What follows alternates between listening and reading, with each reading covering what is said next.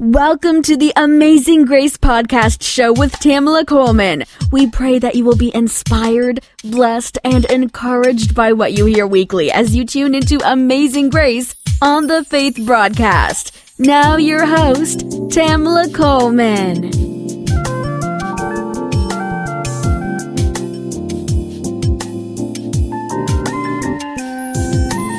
Thank you for tuning in to Amazing Grace with Tamala Coleman right here on Faith Broadcast.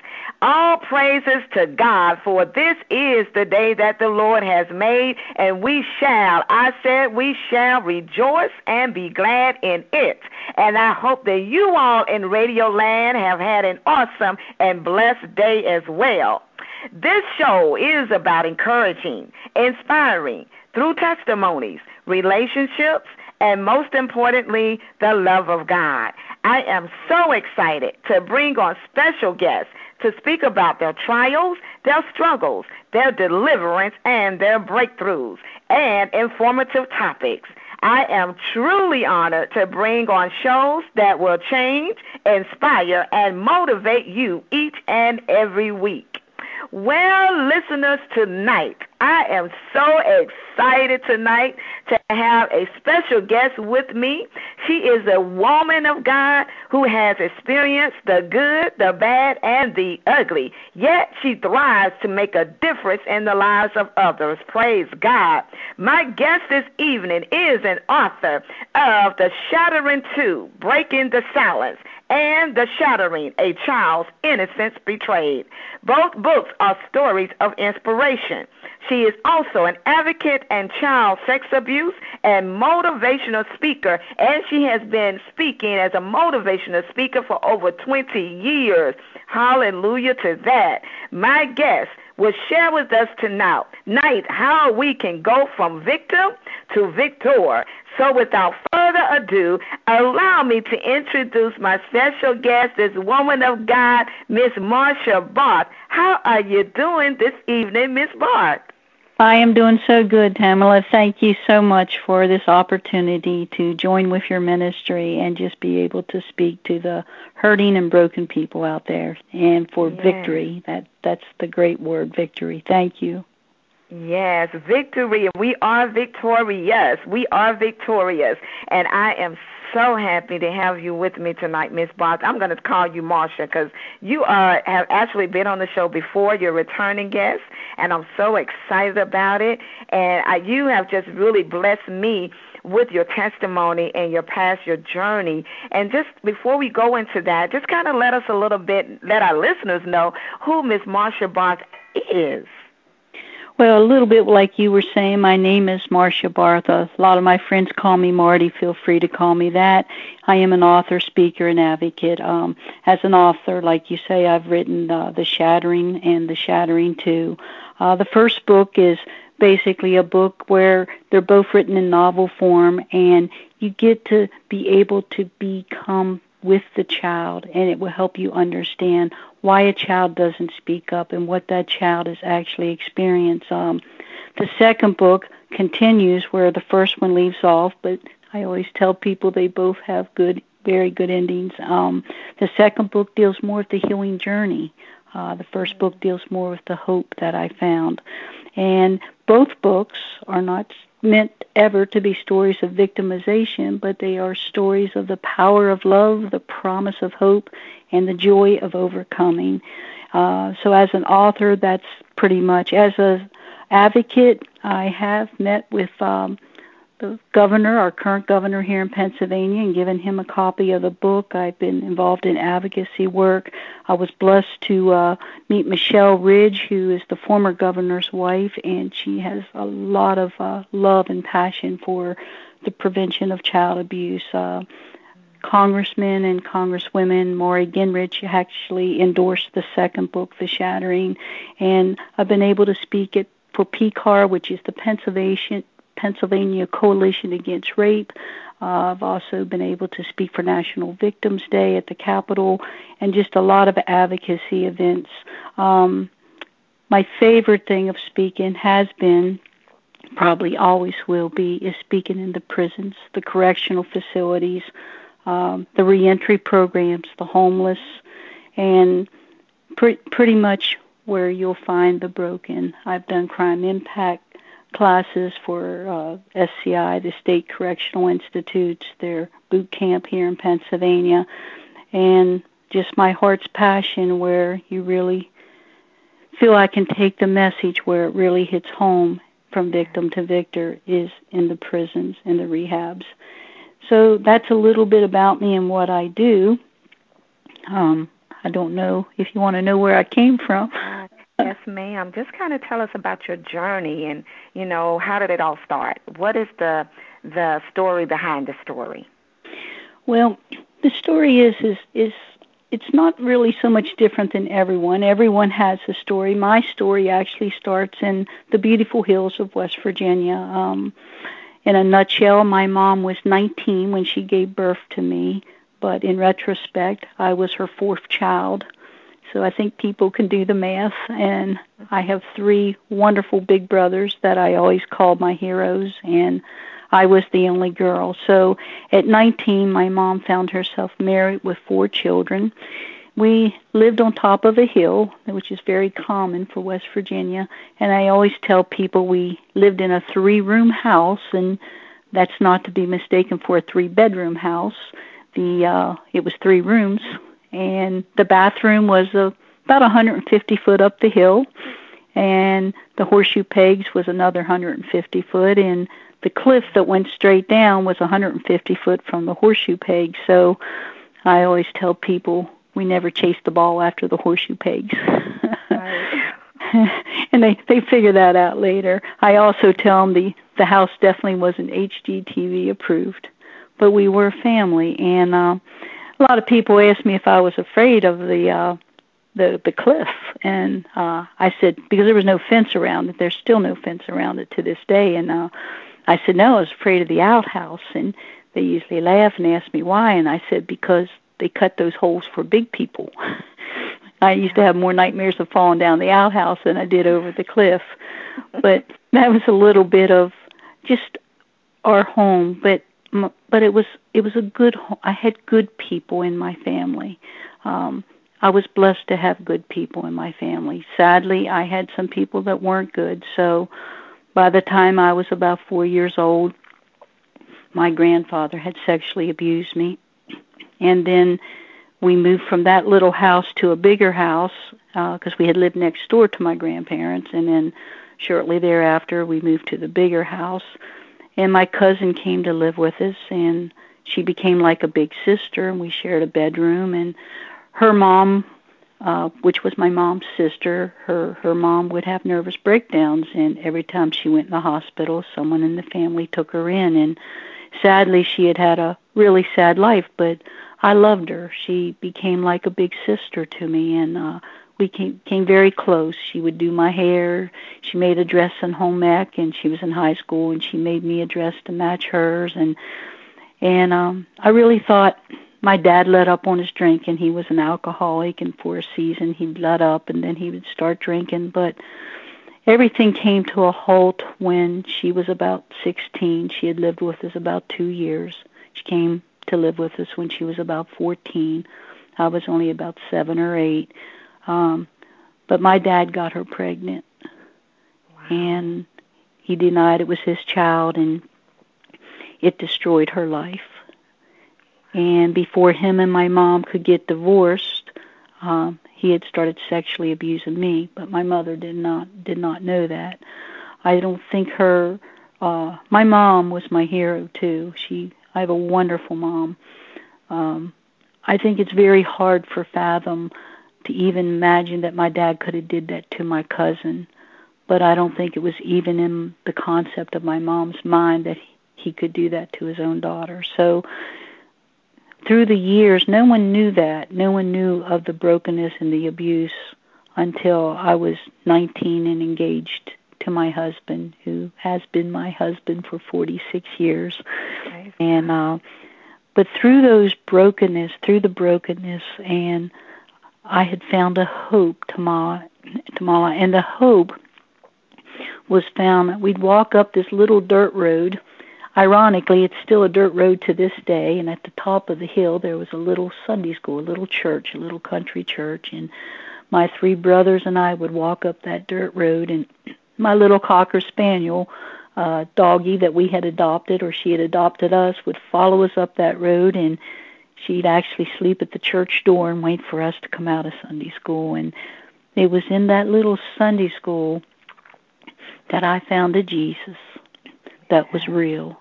Now, the religion wasn't real, and a lot of the people in the church weren't real, but that Jesus I found when I gave my heart to him, he became very, very real to me. And through my life, he began to give me a hope, and it was a hope that my life could be so different, that my life didn't have to be like the rest of my family's. And he began to talk to my heart and love me and give me promises that if I would put him first, he'd give me the desires of my heart.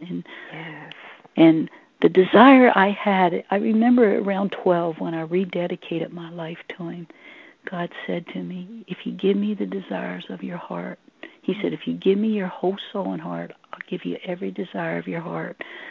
And I kind of said in my heart, God, I know 2 things that I want at 12 years old. I want to go to college, which seemed impossible because you have to remember we didn't even have running water till I was 6. Wow. And I wanted a Christian husband. I knew that at 12, even though I was in the midst of probably the worst of the abuse. And that didn't seem possible to me, Tamala, because who would want a damaged vessel? Who would ever want me if they knew what had been done to me? So both of those seem maybe a given to people today, but for me, they were far, far stretched dreams. But I believed it. I believed so. As I fought through the battles and fought in the books go into that, and the books go into the trials and the hardship, but they go into the joys and the victories and the overcoming. And as I went through those things, just for one example, it was 6 years after that, 6 years. And God is always a true God, and he will not promise you something that he will not keep. And 6 years later, totally unexpected, I was walking down the hall one day, and I got called into the principal's office. Now, this principal scared us, even scared my brothers. He had a crew cut. He was an ex-Marine drill sergeant, and all he had to do was look at us. And every kid in the school lined up just with a look from him. So I got called into the principal's office, and I was pretty concerned. I didn't know what I had done. I had only ever been in the principal's office one time, and that was in 7th grade. And a little history again, I was in the principal's office back then because a boy at the bus stop kept picking on my little cousin. And every day he picked on him, and one day he picked on him and shoved him down a ditch. And I just went over to him and I shook my finger and I said, you leave my cousin alone. And I don't know what the boy was thinking, but he definitely forgot I had 3 big brothers. He made the mistake of saying, make me. So I did.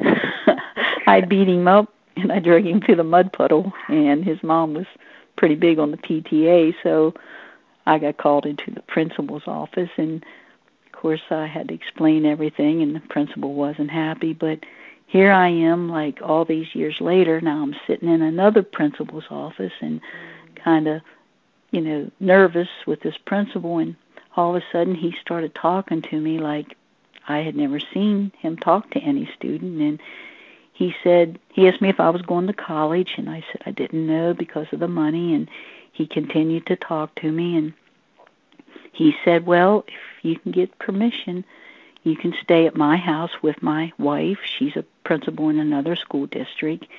And he said, we'll take you up to show you a college I was looking at for you. And I was just shocked. And so I did. I went and I stayed overnight with my principal and his wife, and they drove me 100 miles up to a college. And after that, he got me full scholarship, and that was the first part of the promise. And up there's where I met my husband, and we met each other and fell in love, and 46 years later we've been married, and God is a promise keeper. Yes, he is. Yes, he is. And he's a faithful God. And I love it when you said that there is hope even in brokenness, because sometimes, we succumb to our environment, and the curse is never broken sometimes. And even in our brokenness, God can bring us out of that. Now, I want to ask you as well, Marsha, Marsha, was it hard for you to forgive? How did you move to the path of forgiveness? Well, I'm glad you asked that, Tamala, because that is part of the study that I do when I go into the prisons and into the rehabs, and I take them down a path of healing on a chart I developed, going from victim to victor. And I try to tell them, see, so many times as Christian in religion, we tell people, oh, well, you got to forgive that person. You got to forgive. I have never understood why we take people to forgiveness until we take them to their hurt first. Yes. Jesus always went to the hurt first of the person. He always went to their pain, whether it was physical or otherwise. And so I tell them, I says, you take your hurt and you take your pain and you take your anger and you bring that to Jesus. And once you keep giving him that hurt and that pain and the anger, because you will feel hurt, you will feel pain, and you will feel anger. And as you begin to give that to him, he takes that from you if you will let him. And then he can take you into forgiveness. And people don't understand what forgiveness is either, Tamala. Forgiveness is not releasing people of the accountability. It's releasing them of the debt they owe you. Yes. The debt that my father owed me, according to Jesus' words, was that a stone should have been put around his neck and he should have been thrown into the deepest ocean. Yes. But what happened was I had to choose. Did I want to release him of that debt? Now, I couldn't release him of that debt when I was still full of hurt and pain and anger. But as my Jesus healed me from the hurt, from the pain, from the anger, then I was able to release to him, no, Lord, I don't want him to go to hell, because that's what the debt was that he owed me. And so I began to release him. Also, debt means like, if you look up the word forgiveness, the actual meaning of forgiveness means that you are choosing not to be angry at a person or an entity for doing something wrong to you. It is a choice not to be angry anymore about it.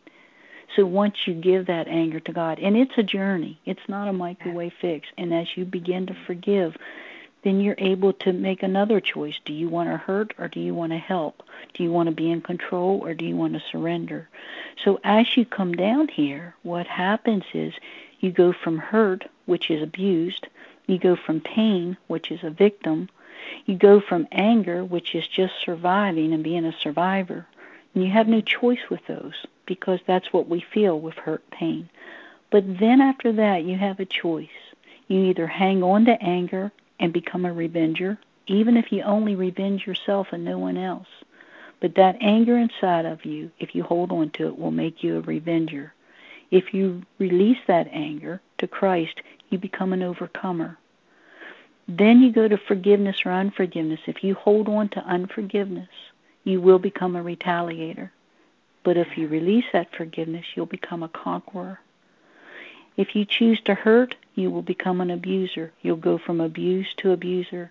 If you decide to help, you go to a victor. You go from victim to victor. So we either go from abuse to death, or we go from abuse to life. And that's a journey. But God is a God who wants to make us whole from the brokenness. See, when we're shattered, everything is shattered within us. Our hope, our dreams, our love, our trust, our heart, our identity, our innocence, our purity, everything about us is shattered, and we don't know how to put it together again. But Christ comes in, and instead of making us like Humpty Dumpty and putting us together where everyone sees our cracks and our brokenness, he says he makes us a new creature in Christ. Behold, old things are passed away, and all things become new. And he can do that if we will surrender. But people have to want to surrender. They got to surrender the old tools that don't work, the tools of denial, manipulation, minimization, justification, control, anger. Once they don't work, those tools are what we use to try to get through life, past the hurt and pain as we hold on to them. But they don't work because there's no mercy, there's no accountability, and there's no love in those tools. Again, we have to surrender those to God. And as we do, He gives us new tools. He gives us hope and joy and His Spirit and faith and promises. And He gives us counselors. He gives us ways to overcome. He leads us through paths into lightness that we've never had before. And we truly do become a victor.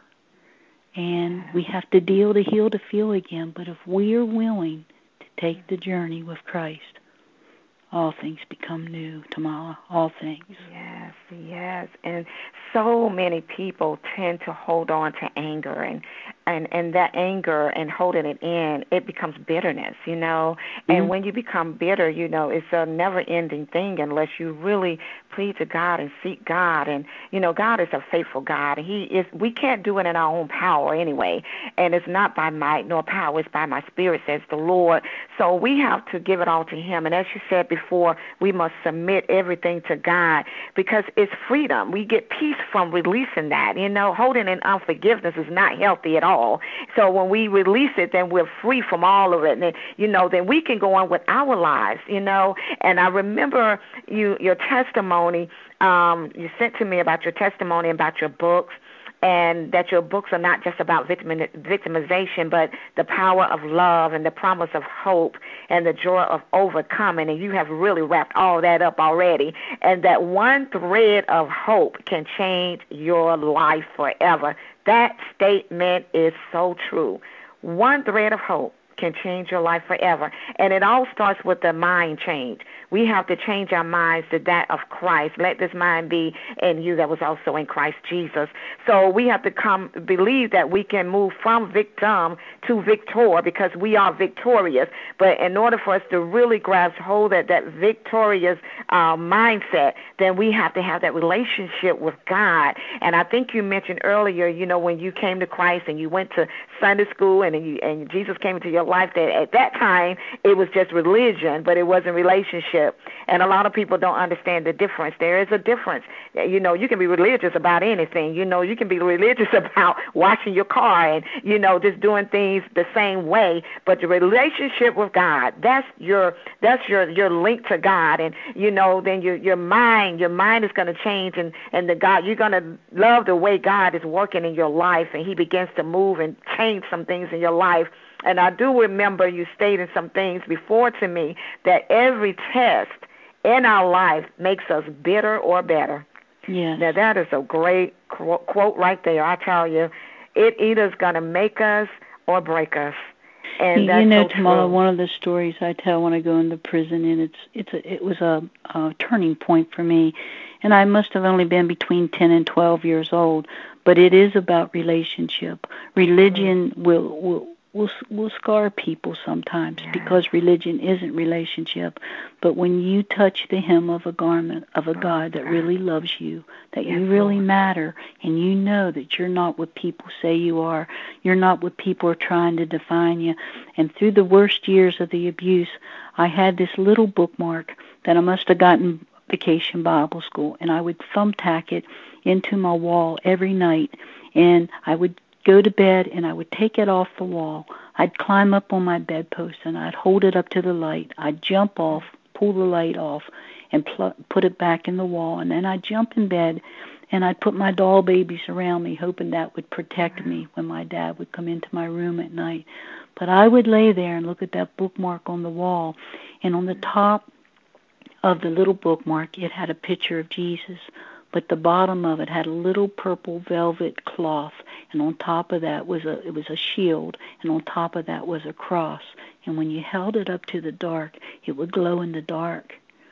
And I would lay there and look at that little cross on my wall, glowing in the dark, and it became such a source of hope because I had touched the hem of the garment of the Jesus that had changed my life.